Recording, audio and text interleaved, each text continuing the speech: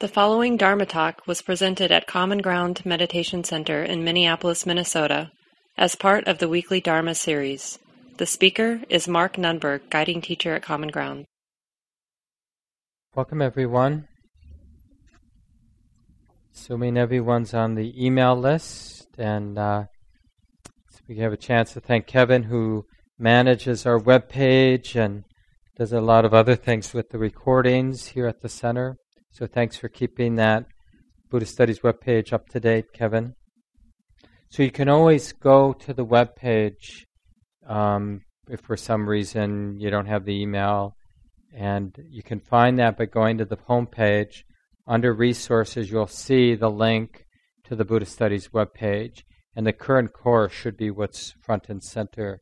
And you can even, if you wanted to, not that you'd need to, but the 2013 course on Dukkha is up there, and things are changing. It's not the same as this one. So if you want more depth or more breadth, take a look at that stuff. And then the other link I sent is for Dharma Seed. Most of you know about dharmaseed.org. It's a website. So all the people who teach at Spirit Rock and IMS, all of our talks are up there.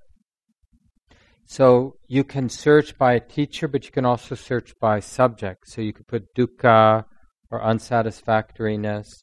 The link I sent in today's email is just for pain. I just put pain in the search. And then anybody's talk, in the description, if the word pain is there, you'll see that. So if you want to do a little bit more listening from other teachers, then you can kind of follow that link. And then there's several articles. So we'll dig into this first kind of dukkha that I explained week 1. Right, there are 3 types of dukkha that Buddha described. Dukkha, the ordinary and unavoidable mental and physical pain. And then there's viparinami dukkha, the dukkha that even when things are pleasant, but realizing to some degree I can't count on the nice conditions, that is a particular kind of suffering, or dukkha, unsatisfactoriness. And then sankhara dukkha, which is the most subtle of the 3 dukkhas. And it really arises from the deluded sense, the unseen deluded sense that there's a me in a permanent separate sense that wants solid ground but can't find it.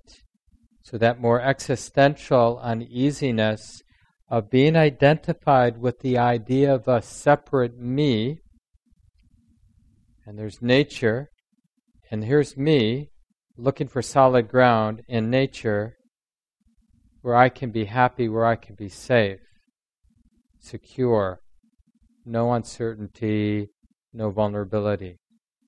And when you look through human history and literature and religious kind of ideas, you see so many different expressions of what the human imagination imagines is that safe spot, right?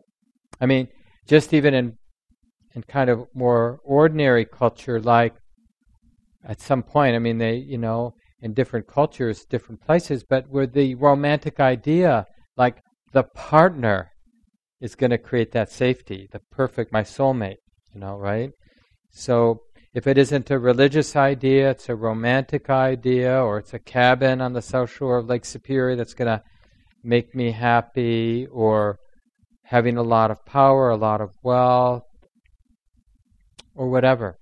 Getting really, really healthy, as if that's solid or will last. Whatever it might be. Now, it's okay to pursue all of that. You can fall in love, you can have a wonderful family, you can get your body into shape, you can have a cabin on the south shore of Lake Superior, we can do whatever we want.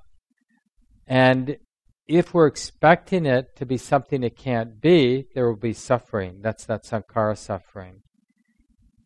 But if we're not expecting it to be something it can't be, then it's just activity, right? And it might be pleasant in that ordinary sense and unpleasant. But at least there won't be that deeper uneasiness, where on some level the heart, mostly we're in denial, but on some level the heart knows or fears this will never deliver what I want, but I'm too frightened to admit that to myself, so I'm going to pursue it anyway. And that's kind of a lot of what our life is about. Pursuing things because we think it's going to save us, even though we kind of know it's not, but we really don't want to get clear with ourselves because we don't really have another alternative to motivate our life. So we're just going to keep doing the same thing, even though we suspect it's not going to, take care of us. It's kind of a tragedy, that situation. And so when we get that sense, we get curious. Okay, I can endlessly run from dukkha, which is the cause for dukkha, not liking the way that it is, or I can get curious.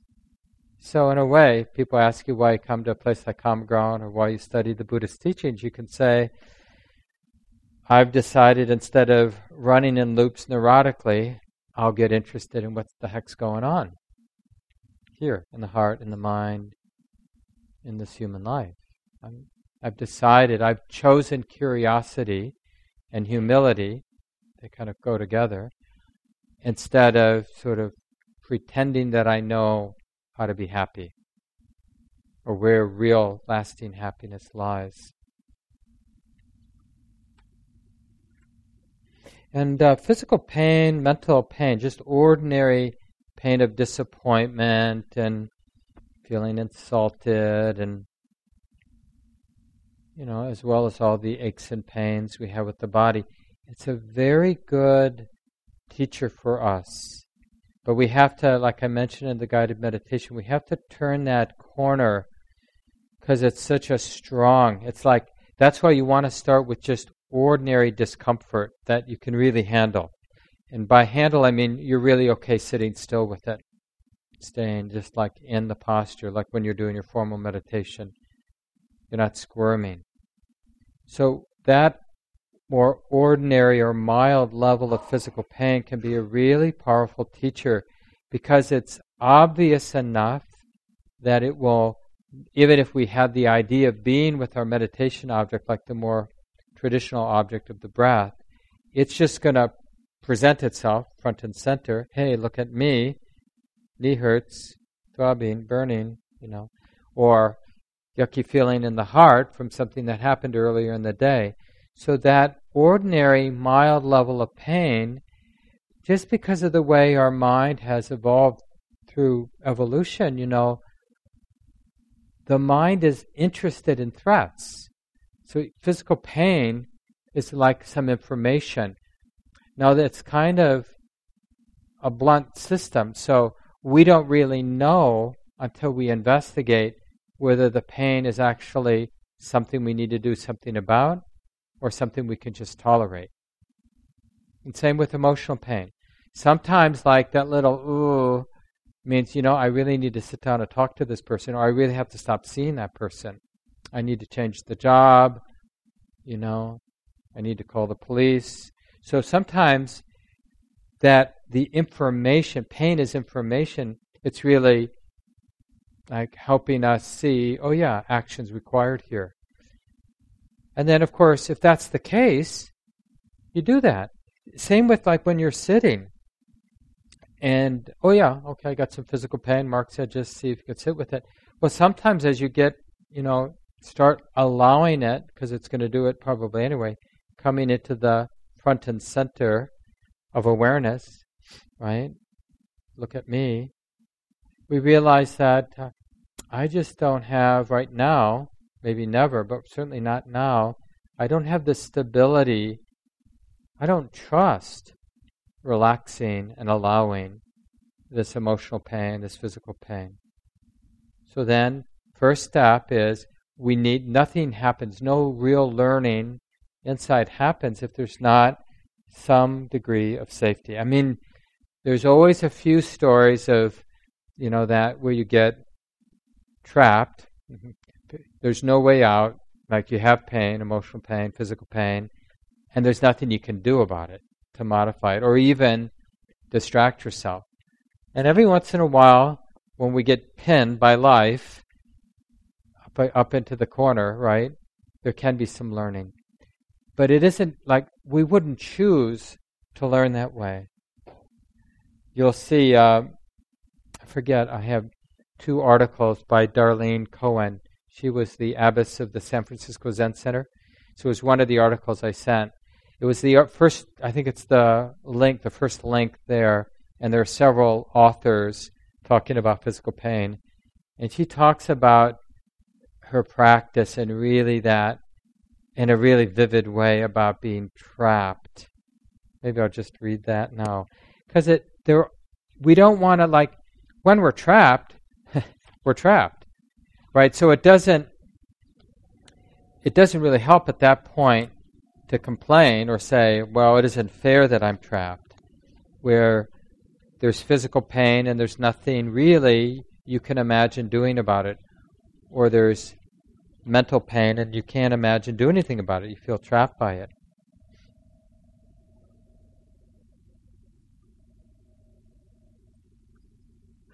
So here's at the very end. Now, this isn't the one I sent you, so I'm going to read from this article. But the article I sent you covers a lot of what's in this wonderful book. It's been around for a while now. It's called Being Bodies. And then the subtitle is something, Buddhist women teachers talking about the paradox of embodiment. Something like that. Does that sound right? It's a great book. There's some great articles, including Joko Beck has a wonderful chapter in that book. And Darlene Cohen does as well. And this is from her chapter, which she titled Body as Suffering. And this is right at the very end. People sometimes ask me where my own healing energy comes from. How in the midst of this pain, so she had rheumatoid arthritis, among other difficult physical conditions. How in the midst of this pain, this implacable, slow, crippling, can I encourage myself and other people? My answer is that my healing comes from my bitterness itself, my despair, my terror. We don't want to hear this. It comes from the shadow. I dip down into that muck again and again and am flooded with its healing energy. Despite the renewal and vitality it gives me to face my deepest fears, I don't go willingly when they call. I've been around that wheel 1,000,000 times. First I feel the despair, but I deny it. See, this is why we want to work with more mild difficulties, right? So we're ready when it's not mild. I've been around that wheel 1,000,000 times. First I feel the despair, but I deny it for a few days. Then its tugs become more insistent in proportion to my resistance. And finally it overwhelms me, pulls me down kicking and screaming all the way. It's clear I am caught, so at last I give up to this reunion with the dark aspect of my adjustment to pain and loss. Immediately the release begins. First peace, and then the flood of vitality and healing energy. I can never just give up to it when I first feel it stir. You'd think after 1,000,000 times with a happy ending, I could give up right away and just say, take me, I'm yours. But I never can. I always resist. I guess that's why it's called despair. If you went willingly, it would be called something else, like purification or renewal or something hopeful. It's staring defeat and annihilation in the face that's so terrifying. I must resist until it overwhelms me. But I've come to trust it deeply. It's enriched my life, informed my work, and taught me not to fear the dark. It seems to me that when we fall ill, we have an opportunity we may not have noticed when we were well, to literally incorporate the wisdom of the Buddhas and to present it as our own body. So I just pasted her section of that article in the email itself, in the body of the email, in case you don't want to read the whole collection of authors in that first link. You can just read hers. And she's just talking about, this work of working with her pain, physical pain mostly.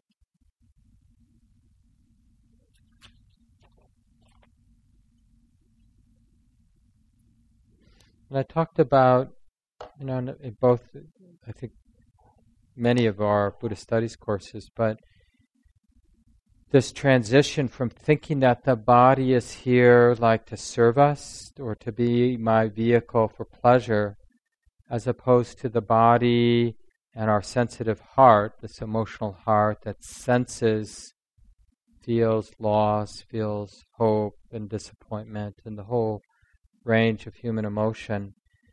Instead of that sort of conditioned thought that my body, my life is here in the service of my happiness, we're doing this difficult transition to my life is here, my body is here, either as a teacher or as sort of a cause for confusion and betrayal. So we really have to remember to see life and experience as a teacher. And what is it teaching us? What can only teach us really one thing, which is, I wonder what freedom looks like and feels like when it's like this now. So if you're sitting and you have knee pain, I wonder what freedom, I wonder what release, the release of a Buddha, is like when the knee hurts like this, or when the heart aches like this, or when there's this sort of sterile numbness like this, or this frenetic restlessness like this, or this dead to the world quality in the body and mind like this. So whatever the particular affliction is, more physical, more mental, emotional, it's really challenging the deeply conditioned response. This is a problem. I think I mentioned the Guided Sit Deny. It comes from Joseph Goldstein. Like, when the mind has any thought like, I can't practice until it's different conditions, until this goes away, right? Then don't believe that thought. So that's that turning point from when life is, difficult, then is this a personal, you can even ask this question, is this a personal problem? Or is this a really interesting teacher? And that's a nice way to frame it, because I don't know. That humility. Because actually, both possibilities exist, clearly, because it can really feel like my life is here to torment me, and when I get free of this torment, then I'll be happy. Or, in moments, especially with some practice, we can actually get curious. And I think I might have mentioned in one of the first couple of weeks of this course, that's often like when people ask, which, every once in a while someone will ask, oh, you've been practicing for a while, what do you notice? And that's kind of, for me, a really honest and interesting response to that question, like, well, what are the fruits of 37 years of pretty dedicated practice? And it's like, not being surprised by suffering, and instead of being surprised, like being really interested. Like, is this really a problem? And I'm always curious when suffering shows up in a way that is more fresh, like I haven't seen it a million times. And because like some of the things I've seen so many times, it's really, like even, I'm not saying I'm not afraid of death, but I'm not afraid of my ideas of death, right? I haven't met death. But I've definitely met my ideas of my death a lot, right? I thought about it, I've been interested in it for a long time. And I rarely, like, whether it's like watching a scary film or, I rarely have a thought about death that scares me. Now, it's kind of interesting. But every once in a while, there will be some unique experience that kind of scares me or, repulses me or, I feel threatened in some way. And I get very interested now. It's like, whoa, I really want to run. I really want to. But I have a lot of confidence. I don't think this is actually a problem. Let's see. Because it might be like being in the vicinity of total humiliation. It might be one of the things that still can be really fresh. Or, just sort of different kinds of embarrassments. And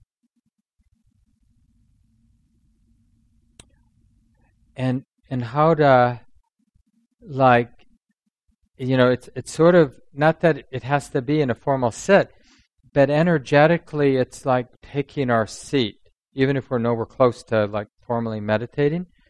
But that energetic sense of, oh yeah, my teacher's in the room, I'm going to take my seat, and I'm going to see what can be learned. And remember, we have some moves, because a lot of times we think there's just one move, which is like I bring my awareness right to the place of greatest unpleasantness. Right? It's sort of like that standoff. I'm not afraid of you. I'm willing to feel anything you got. Now that's a useful move, but it should only be one of many moves. Right? If that's our only move, well, we're not going to be very effective when difficulty shows up, because sometimes, right? Because it's always a matter of what has more momentum, the habit of running, or the habit of numbing out, or the habit of, whimpering and feeling victimized by the experience, or the curiosity. And it's not personal, like what has more momentum in that moment. So to the degree that wisdom assesses, get me the hell out of here, is a lot stronger than, oh, this is interesting, right? Then we shouldn't do that like opening right to the center of it. We should do something like, I know you're there, and now I'm going to bring my awareness over here. I'm going to turn away, right? Or I'm going to orbit at a great distance.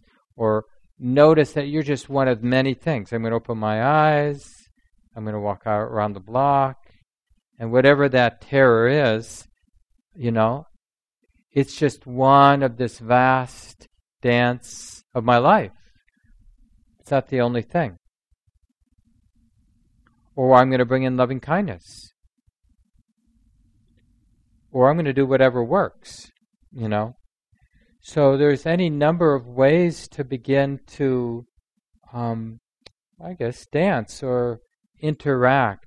Because even if we don't know what to do, like we can't remember, and this is often the case when we're faced with something really difficult, is that we sort of freeze up and we don't remember anything we've learned.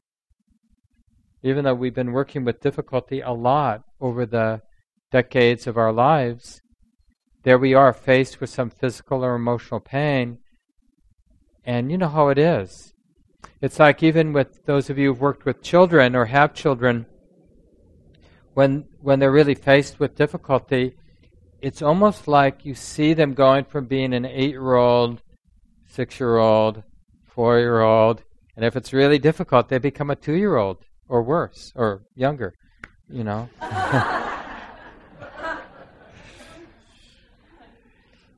And we adults, we're not that much different. We just mask it a little bit better, but it just makes it in a way more neurotic.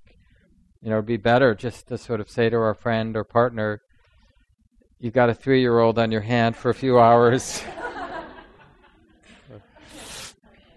Where's my bottle?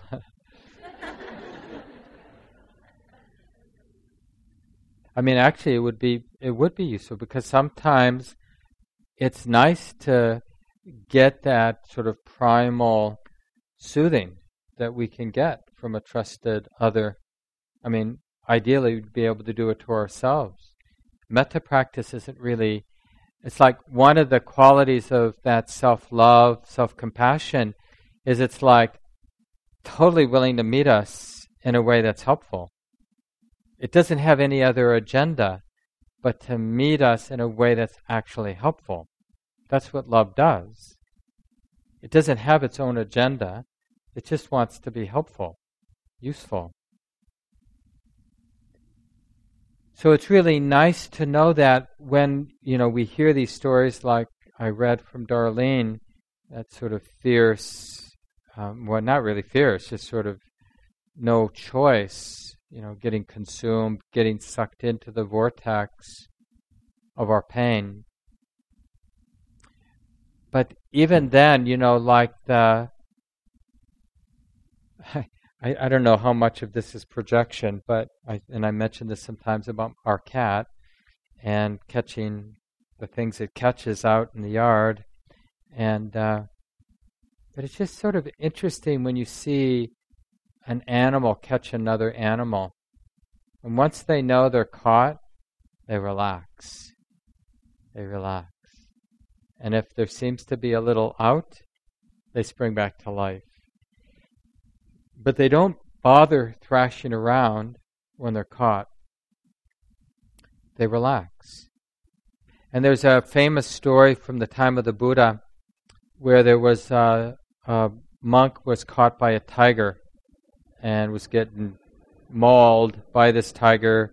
And because the way it normally works is they kind of camp near each other but far enough that they have seclusion.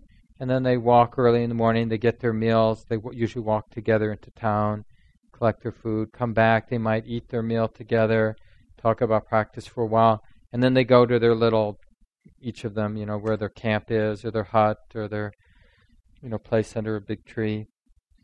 So they, they're away from each other, and one guy got caught by a tiger, but they could definitely hear it, and they all gathered around, but kept their distance, and just encouraging him to be mindful, not to, and it would just be interesting, like when, and some of us have had serious medical conditions, when we were that trapped animal in the hospital, feeling really, really lousy, or we were that person going through a divorce or going through a breakup.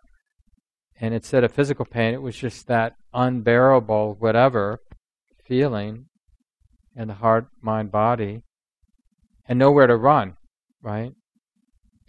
And just sort of, what have we learned? Because sometimes all we have learned is to bear it, to surrender to it, to let it, I think Darlene used that word, annihilate us. Right? Really let it consume us. And it's kind of an act of faith, like maybe the heart, mind, or this life, maybe it's okay to feel this intensity. Maybe it's actually okay to hurt this much. How do I actually know it's dangerous to feel what I'm feeling? And that's why it's really useful to work with more ordinary things to build the confidence. Because even something small like a fly crawling on our skin, or yesterday I was watching our cat with a little beast, I think it was a little mouse, and I just paused, but I happened to pause next to a wasp nest, and I got stung. It got between I was wearing a long sleeve shirt, and it must have flown up there. And then you get this really sharp pain. I don't know if you've been stung recently. It's so interesting, just that intensity. And just to, and I had the wherewithal to kind of, once I realized what had happened, and just to sort of bear it. And it's such a sharp, icy, it really feels like there's glass in there or something, something is sort of cut in. And but it's just so interesting because pain is just information, but it's a blunt information. It's basically saying something's up. Something's up. That's all it's saying. And then wisdom takes a look. Okay, what's up? Oh, and then wisdom goes, well, is there anything we can do? And sometimes there is. I'll put an ice cube on it, or I'll do this or do that. But sometimes there really isn't anything to do. And then once you've done what can be done, which is always, it's not anti-Buddhist to do what can be done to modify pain, right? There's nothing wrong with putting a sweater on when you're cold, or taking an aspirin when your joints ache or something like that. But even when there are some things we can do, when we do them, we're not out of the woods. There's still pain. And then that's the place for practice. Okay, this is interesting. And just to see it as a teacher, okay, that we're interacting with, and we'll just learn like what helps and what doesn't help if we're interested in that dance. And like I mentioned earlier, the big turning point is changing the relationship with pain, and all three of these levels of pain. So the next 2 weeks, next week, we'll talk about Dukkha. So let's really get interested in Dukkha, which includes all the variety of mental pain and all the variety of physical pain. And just notice the difference between the unavoidable part of the pain and how the mind relates to it that amplifies or adds to the pain. So I think it can be useful to distinguish with different words. So pain, when we use pain, we're talking about the ordinary, unavoidable mental and physical unpleasantness that comes our way as human beings. And suffering is the avoidable mental pain that we add when we resist the unavoidable mental and physical pain. Does that make sense?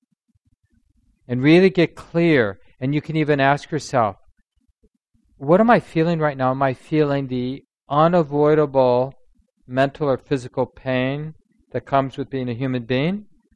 Or am I experiencing avoidable, optional suffering that comes when the mind is resisting the ordinary ups and downs of life? That would be really useful. Because if you're at the level of the unavoidable discomfort, then that's that like, take me. And you're not losing that sort of breadth of awareness, because you might think, oh, you know what, I could do this, that might modify it. And you might do that, like unless you're sitting and you made a resolve to sit for 30 minutes, then you might do it after your sit ends, right? But you're not, if some creative idea comes, unless you just feel like, I may not get another opportunity to work with this intensity, I could make it go away by doing X or Y, but I'm not. I'm just going to practice with it. And people do that. I mean, just things like fasting for a day can be unpleasant, but it can be very useful teacher. Or even something more fun, like going backpacking, carrying a 40-pound backpack for 10 miles a day. It's like not pleasant. But it's interesting to sort of just lean into that, to be a beast that carries stuff. Or whatever else that people do sometimes. Spicy food sometimes. It's just kind of interesting to start exploring like what makes pain suffering. A lot of it is the mind's attitude, right? Because there's a lot of what human beings do that some people would consider, not okay. But people choose to do that. And this is the whole thing of what is the mind bringing to this? What is the conditioned mind bringing to this experience? So some of the articles you'll see, this takes a lot of samadhi, but it takes a lot of samadhi when the pain is intense, but when it's more ordinary or mild pain, it doesn't take that much concentration, where you're really curious and you're seeing the pain as sensation, whether emotional or physical. No thought.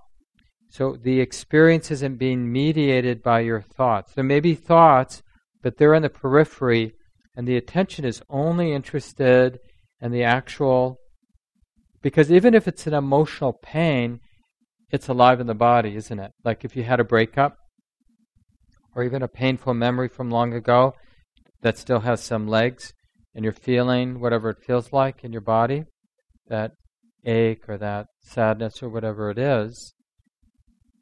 It's so interesting when you get to the level of sensation, then you can just drop in the question, is this a problem? Feeling this, being intimate with this, is this actually a problem? Because the mind will know that it's unpleasant, and the mind will also know, and it feels really good to be intimate.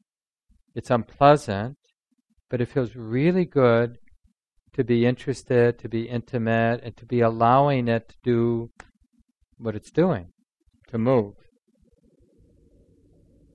And it kind of blows our whole theory of pain when we start realizing, like one of my teachers when I was practicing in Burma for 5 months, Sayadaw Janaka often said, I forget exactly his way of saying it, but pain is your vehicle for nibbana, right? It's like it really will teach us what we need to learn.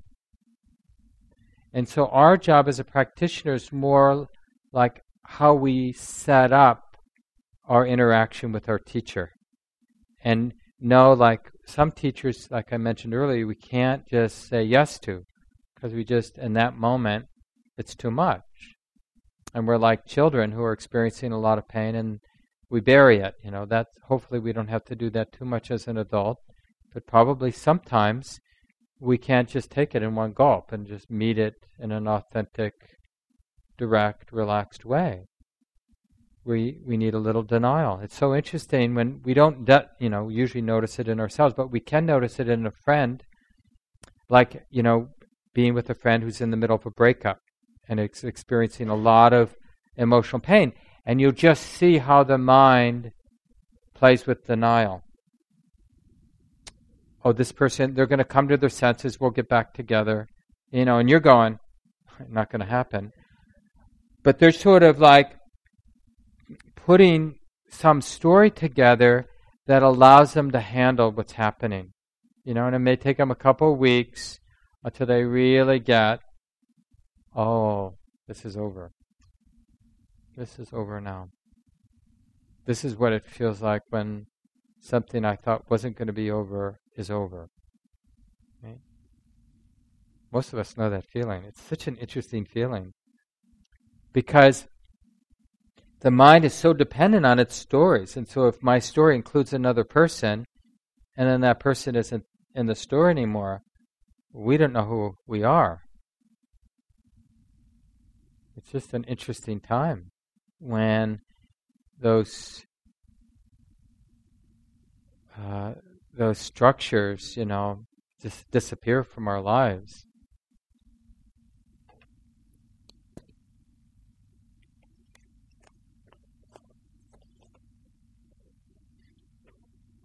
This is from Bhikkhu Bodhi's article, which I sent you.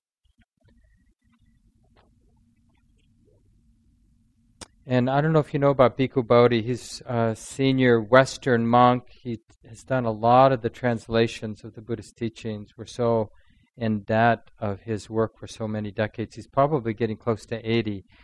But since 1976, a few years after he ordained, he has had migraines, serious migraines. And so he knows a lot about chronic pain. When I write about living with pain, I don't have to use my imagination.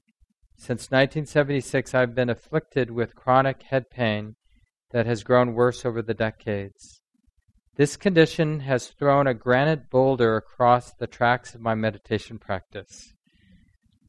Pain often wipes a day and night off my calendar, and sometimes more at a stretch.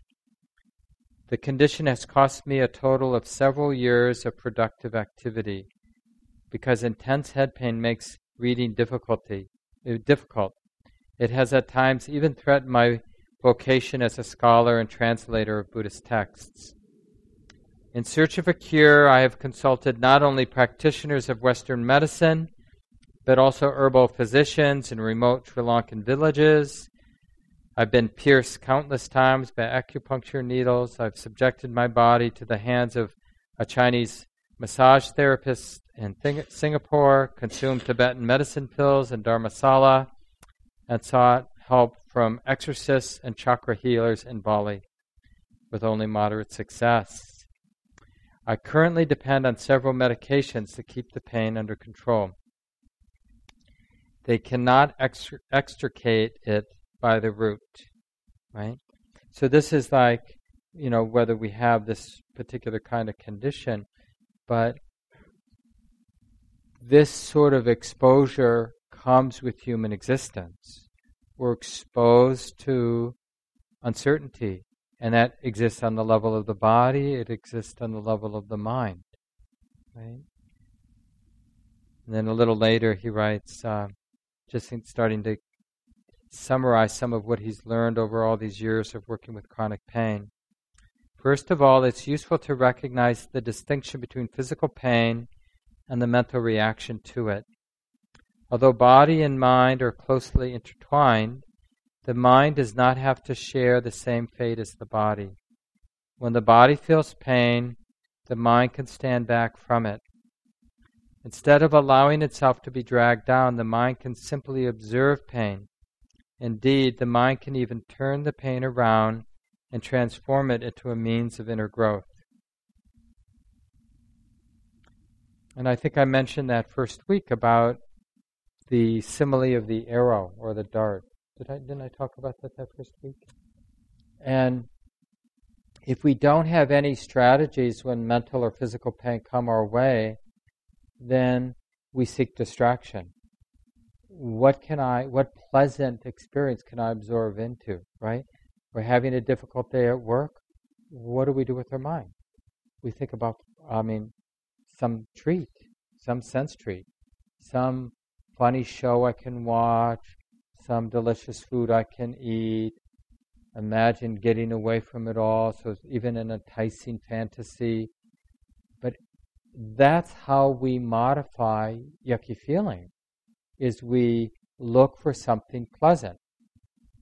And it's a pretty limited addiction, really. It's an addiction.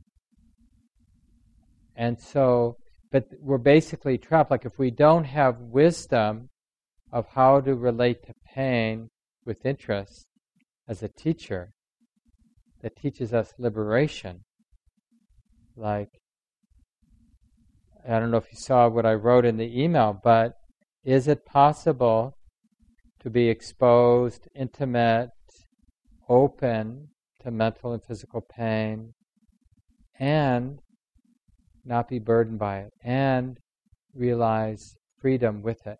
Is that possible? Have we experienced that in some places? Like, where meditators learn this, and I bet more than a few of you have had this experience. You're sitting, and maybe you're trapped at a sit at common ground where you can't leave in the middle, a 30-minute sit or something like that. And in the first 5 or 10 minutes, it really feels unbearable. But you hang in there, and you kind of meet your teacher, and you do your dance. And then at some point, and it really felt unworkable. But at some point, the mind realizes it's really not a problem. There isn't anybody suffering. Right? The body's the body, whatever that might be in the moment. But there is nobody who has a problem. And that's a real turning point. Now, how many people have had a similar experience to that in a sit. Right? Have you seen what felt unworkable? A lot of you are nodding, but I'm guessing, at least half of the room, maybe 3/4 of the room, know that experience pretty well, not just like one time in 30 years of practice, but a regular occurrence in sitting where something appears unworkable, and then later it's very clear that it's workable. And what's changed? Right? Just the mind's understanding. The mind was wrong, and then it came to understand, no, this is workable. And then eventually that becomes the new habit of the mind. So when something surprising and tragic happens to us, that starts to kick in. Not that we'd say it in these words, but something like, this is totally not okay. This definitely feels unworkable, but I'm pretty sure it's workable. It appears unworkable, but I'm pretty sure it will be okay. Not okay in the sense that it's not what it appears to be, but that it will be okay. I had one of those today. I can't talk about it right now, but, just kind of a really surprising thing that, it's going to really affect me. And it was so nice to see a kind of lightness, like, whoa, this will be interesting. I have no idea how this is going to play out. And it will be interesting to see how this plays out. And I really deeply appreciate that. That is the fruit of practice. That the mind, that is sort of from the default being, this is not okay, this is not okay, this is not okay. It's just sort of like repeating record, just like, that's not helpful. Just like, I'm screwed, I'm screwed, I'm screwed. To, I have no idea how this is going to play out, but I'm pretty sure it's workable. It's like it becomes the default assumption. Everything's workable. Death is workable. Living a long time is workable. Being really successful, being a failure. Like we talk about 8 worldly winds. Gain and loss, pain and pleasure, fame and disrepute, praise and blame.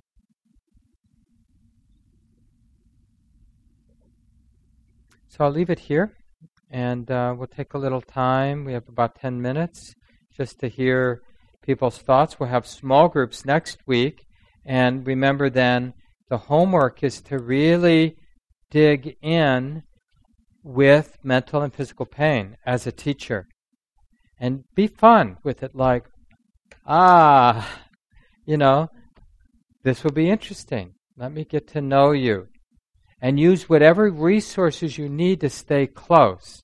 The touch and go, the wide orbit, taking, really seeing it, the pain, the difficulty is just one of many aspects of the present moment, and fearlessly going right into the heart of it. So you might even, now, in the time we have, you might just share different ways you're dancing with mental or physical pain that you're experiencing in your life. What comes to mind? You want to start us off, Tim? Good evening. Lately I've been practicing seeing dukkha in my relationships, not like the ideas of relationships I have in my mind, but like face to face with people. And I keep seeing this, it's like this recurrent dissatisfaction with everyone who comes in front of me. You mean not liking them? Is that what you mean? No, it's not. It's okay not to be like straightforward. I experience it more like, what is this person doing for me right now? And then that shows up, and then all of a sudden it's like, it is not this person's job to please me. Like, that is not the function of their existence. And when that whole mind stream kind of dissipates, a huge amount of love for that person is like unlocked in me. So that's what I'm experiencing. Yeah. And so that's like one of the lessons that pain can teach, because you didn't say it exactly that way, Tim, but the expectation, they're here to make me feel good or whatever. And the dukkha is what you saw here, like that expectation, that's what's weightful, that's what is a burden, that expectation itself. Not that they can't meet your need or make you happy, but that the heart is dependent. And when that went away, then there was something else, like you said. Yeah, thanks. Did you want to go next, Travis? So I'm Travis. So what this brings to mind for me is that I've always been someone afflicted by physical sensations that aren't real, and it's really terrifying. Like, I went through a whole time period where, like, I thought I couldn't breathe, and it was even connected to, like, my dad died of cancer when I was younger, and, like, it's like psychosomatic stuff. Like, it could be these powerful headaches. That's what I said earlier. Remember that mental pain is almost always expressed with bodily sensation, right? Because the body can't help but mirror what's going on in the mind. I wouldn't call, that's real sensation, right? So it's not made up or whatever. It's just, its cause is that it's reflecting something going on in the mind, as opposed to you've got pressure, physical pressure on your chest or something. And like the way I found out of it more is kind of just sitting with it, because before I would be so like reactive to it that all of a sudden I'm caught in a loop where then all of a sudden it's just like getting worse and worse, and then I'm taking medications, and it's hard, but it's something I've definitely seen the other side of now. But I just wanted to comment about that. Yeah, I appreciate that. And one of the things we'll see, like in terms of our habit with pain, is the basic panic pattern, where our response to pain amplifies the discomfort, and so then we respond to that and and then eventually it gets to be that sort of, it feels like we're going to die or explode, right? So that's the basic movement of a panic attack. And some people, experience that more regularly than others. But we're all playing, like when we're unskillfully relating to pain, we're basically in that pattern of some kind. Yeah. Thanks, Travis. I'd like to go next. Laura, rather. Yeah. So I was just in the Boundary Waters, and it was really cool because it kind of felt like a retreat and like a different version of retreat. Because like the first day was really beautiful and sunny and like 80 degrees. Then the second day was like cold and, like 40s or 50s. And then just kind of realizing unpleasant, and then noticing neutral. And then just kind of like okay. So I totally have greedy tendencies. So like if I feel unpleasant, then I like want to take a bath or something, or like go out to eat or have a kombucha. But there's like there's like no escape. You're like there. You can put on another layer. That's your comfort. But then like noticing just all the other days and like the flavor of the days, and like then it was really windy, and then like the last day it was like misty and totally tranquil, and it just reminded me of life and just like, like this is life. Sometimes it's like this, sometimes it's like this, sometimes it's like this, and it's all moving and changing, and kind of like the only thing you can do is be with it. Like it doesn't help. It doesn't do anything to like hate the cold or to like fall in love with the sun or like whatever. Yeah, so just kind of letting that in and then seeing like the practice through that experience. Thanks. That was beautiful. I'd like to go next. How are you working with, I think being out in wilderness, backpacking, that kind of thing, because being in our comfort zones, like in our homes, there's something more raw about blisters and mosquitoes and exposure to the weather that we learn a lot about what we're talking about with pain. Yeah, Joe. So there's a story that where George Bush was reading the kids a children book, and then 9/11 happened. And the Dalai Lama was talking about this. And so he was really criticized, Bush was, for not like jumping into action and taking care of, things that happened. But the Dalai Lama is saying, no, this is a very human thing to do. He did the right thing. He was almost like the bird, that gets caught, or you just sit it out. You just wait it out, and you're in trauma, So, anyways, that was part of the story. But on a more personal level, too, understanding about like a broken heart. And I've heard that if the heart can actually get damaged from a broken heart. So that kind of thing is kind of interesting, too. And for me, it took quite a while just to like try and figure it out. So. Yeah, thanks, Joe. And time for one last comment or sharing, if there's anybody else who'd like to speak before we end tonight. How are you working with discomfort, emotional, mental, physical? What are you learning? Yeah, Cam. After experiencing calm and sits, and then noticing unpleasant sensations come up, and really shift into, I'll sit with these unpleasant sensations in order to get back that calm. And it's interesting, this in order to mind. It's so conditioned. It feels really something to be very curious in, as like an identity. And I really don't have an identity to kind of show up and understand what this is. And that's kind of interesting, like just asking the question, well, what is this? Yeah. And that's a really good thing to have brought up, a good place to end too. So in our small groups next week, really investigate what Cam was pointing to. Like even when it looks like you're practicing correctly with the pain, be on the lookout for that.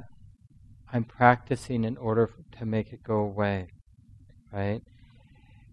Because I know it is true, we are interested in the suffering, the mental resistance to the physical pain, the unnecessary pain of resistance. We are interested in that going away. I am. But the way that it goes away is, like you said at the end, it's just being interested. I just want to be close. I just want to learn how to be skillful. When it's like this, I want to learn how to be skillful. I want to learn how to take care of this body, this heart, this mind, when it's like this, right? And we'll find, like your comment suggests, that wanting the pain to go away is a cause for pain. Because we're positioning ourselves as a someone who's threatened by pain. Well, that's a very precarious way to position ourselves when we're a human being that is living vulnerable to pain, mental and physical pain, right? So every time we're putting that stake in the ground, like I'm going to do something to make pain go away. So when we put the sweater on because we're cold, it's nice to, like, in a playful way, just say, yeah, I can modify the discomfort of cold now, but I'm not in control. Some pains can be alleviated and some pains can't. Can I make peace with that? Can I get really close to that exposure that comes? So let's leave it here. Just take a few seconds now. Let go of the words. Appreciate being in community together. Appreciate the folks before us who have passed these teachings down to us. This very deep and wide stream, river of love and wisdom that we can be part of. Really living and practicing for the benefit of all those around us, all those to come. And thanks everyone for being here. This talk, like all programs at Common Ground, is offered freely in the spirit of generosity. To learn more about Common Ground and its programs, or if you would like to donate, please visit our website, www.commongroundmeditation.org. Thank you for listening. To learn how you can support the teachers and Dharma Seed, please visit dharmaseed.org/donate.